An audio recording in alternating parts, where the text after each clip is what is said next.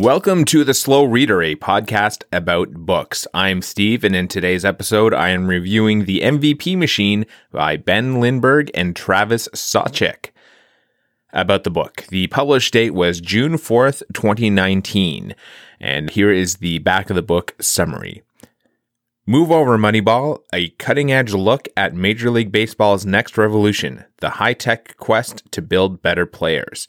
As best-selling authors Ben Lindbergh and Travis Sawchik reveal in The MVP Machine, the Moneyball era is over. 15 years after Michael Lewis brought the Oakland Athletics' groundbreaking team-building strategies to light, every front office takes a data-driven approach to evaluating players, and the league's smarter teams no longer have a huge advantage in valuing past performance. Lindbergh and Sawchik's behind-the-scenes reporting reveals how the 2017 Astros and 2018 Red Sox used cutting-edge technology to win the World Series, how undersized afterthoughts Jose Altuve and Mookie Betts became big sluggers and MVPs, how polarizing pitcher Trevor Bauer made himself a Cy Young contender, how new analytical tools have overturned traditional pitching and hitting techniques, how a wave of young talent is making MLB both better than ever and arguably worse to watch. Instead of outdrafting, outsigning, and outtrading their rivals, baseball's best minds have turned to outdeveloping opponents, gaining greater edges than ever by perfecting prospects and eking extra runs out of older athletes who were once written off. Lindbergh and Sawchik take us inside the transformation of former fringe hitters into home run kings, show how washed-up pitchers have emerged as aces, and document how coaching and scouting are being turned upside down. The MVP Machine charts the future of a sport and offers a lesson that goes beyond baseball.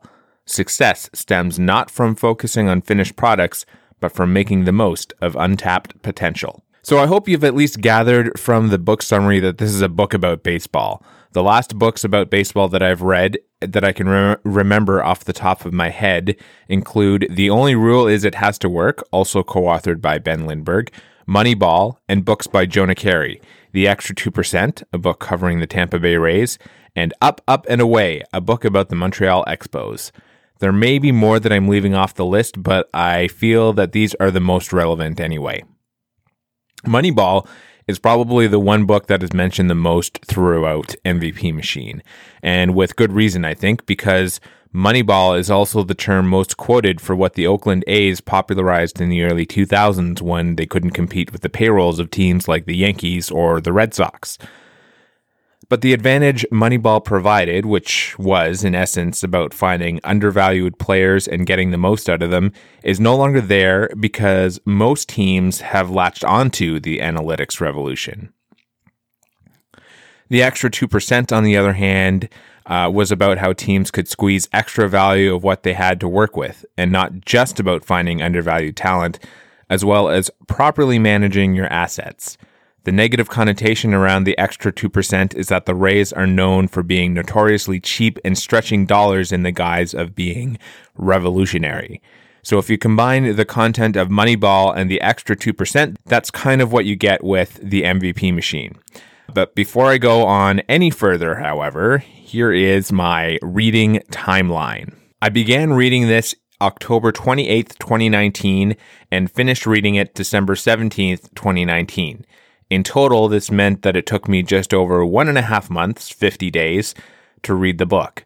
I should point out that I had a break between November 17th and December 14th when my library loan ended, and I also had to stop to read a new book, Warlight, which I covered back in December. Unfortunately, I can't provide any detailed statistics because my reading took place between a physical book and an ebook, so with different formats, it's kind of tough to figure out what my stats were. So here's my review. Since this is a nonfiction book and I'm writing this review almost a month removed from actually finishing it, I thought I would just go with a more straightforward review. I didn't really have any questions leading into reading the book, but I knew more or less what it was about, and I was very interested in the content already. I'm not a huge baseball watcher, but I mean, I like baseball, I just don't devote a lot of time to it as some people do. I also don't read a lot of articles about baseball, though I try to keep up to date with a handful of baseball podcasts, and I will make sure to give you my list at the end of this episode. With that said, I was peripherally aware of some of the real-life content of this book.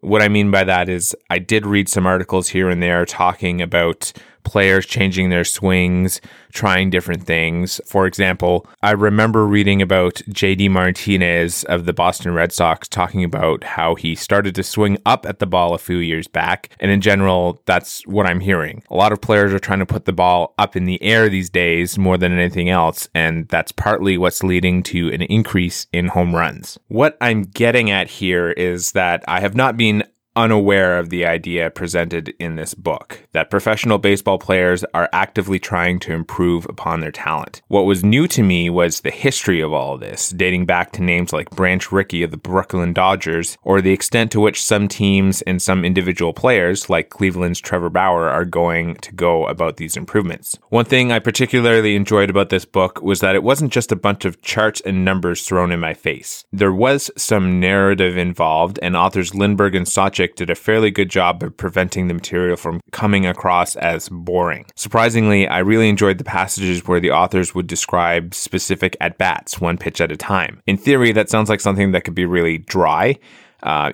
First pitch, swinging strike, fastball. Second pitch, ball, outside, and so on. Stuff like that. But they were able to put me in the time and place of the game that they were describing. So I'm just thinking maybe this is something that I found interesting and others didn't, but it definitely worked for me. What this also did for me was get me excited about baseball again. For a little bit, other than following the local indie ball team, the Ottawa Champions here in my hometown, I haven't really been following baseball all that closely. I still don't know what players are on what team right now, as there's been a lot of movement in this year's offseason, but reading the MVP machine has me excited to watch some regular season ball, although I suppose it helps that we also just got a big 4K TV over the Christmas holidays. But to sum up, I had a great time reading the MVP machine. I learned a lot of different things that weren't just related to baseball. I'll expand on that in a little bit. And the information was not presented in a dry manner in any way. I felt that part in particular was very important, as presenting statistics can be potentially very boring. So what did I learn? Obviously, I learned about how many baseball teams, and specifically individual players such as Trevor Bauer, are embracing growth mindsets and trying to improve their talent rather than just finding good players. The main thing that I got out of it is that baseball teams all are using advanced analytics to find great players for less money. And because of that, the advantage that teams like the Oakland Athletics enjoyed for a few years is gone. The new advantage is in player development when teams realized that their players were capable of so much more. But I also learned that a lot of what baseball teams and management are doing is incredibly similar to things that I learned this past year participating in a new people leader course. I already mentioned growth mindset. That's a huge term bandied about lately. I'm struggling a little bit to remember everything that I read and wanted to mention, but suffice it to say that you could give this book to anyone aspiring to improve themselves in their career, any career, and they would get some good information out of it. You could really take out the specific statistical mentions related to baseball, and you'd still get a great book about leadership. I should also mention that while I was reading this book, details of the Houston Astros cheating scandal were starting to trickle out. And as I typed this review, the rulings from Major League Baseball have since been handed out. Interestingly, I read the chapters about Houston before a lot of the information came out. The picture I got of the Houston management was not pretty, and I decided fairly quickly that this is not a front office that I would want to work with or work for if I had my pick of teams. I can't say that there's a team that was presented in the book that I would put at the top of my list, but it's good to know that I can recognize the kind of work environment that I absolutely want to avoid. Just because it's something semi-glamorous like working in sports doesn't always make it a fantastic place. So wrapping up, I do think that this is a great book, and it helps to cover off some of what is going on in the world of baseball in terms of player development, and gives a bit of insight into how players move throughout organizations. It also touches on some of the history of the game, and this part was really neat. It was especially fun to learn that Branch Rickey, who was famous for a lot more than just employing Jackie Robinson. If you also get a chance to see some of the behind-the-scenes material, which includes a short commentary audio track where the authors talk about the book, I recommend doing that as well. Well, I mentioned that I listen to a few baseball podcasts to keep myself informed. The three in particular that I like to pay attention to, the one that covers mostly all of baseball is Productive Outs. That is a really funny podcast. They don't take themselves too seriously. They also talk a lot about music, and they often have guest interviews. So they're pretty great to check out, and I'll make sure to have the links in the show notes. But I also follow two Blue Jays baseball podcasts, one from Sportsnet, which is one of the Canadian sports broadcasters. So they have their own Blue Jays podcast because I'm a fan of the Toronto Blue Jays. But I also listen to the Athletics podcast, Birds All Day, which is not officially affiliated with the Blue Jays, I guess, is the best way to put it. But they're from the Athletic, so you do have to pay and subscribe to hear their podcast, but they've since offered portions of their podcast for free download, but to hear the whole thing, you have to pay and subscribe to the Athletic.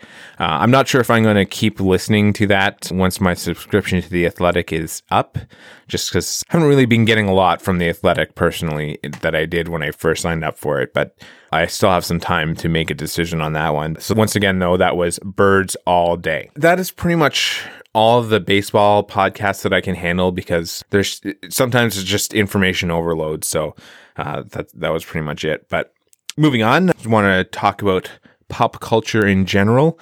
I am slowly making my way through The Mandalorian. We were waiting until we got a new big screen TV to get the most out of the show, which we did around Christmas. It's been a great show so far, and we're only 2 episodes into it. But other than that, I've kind of been taking a break from consuming content.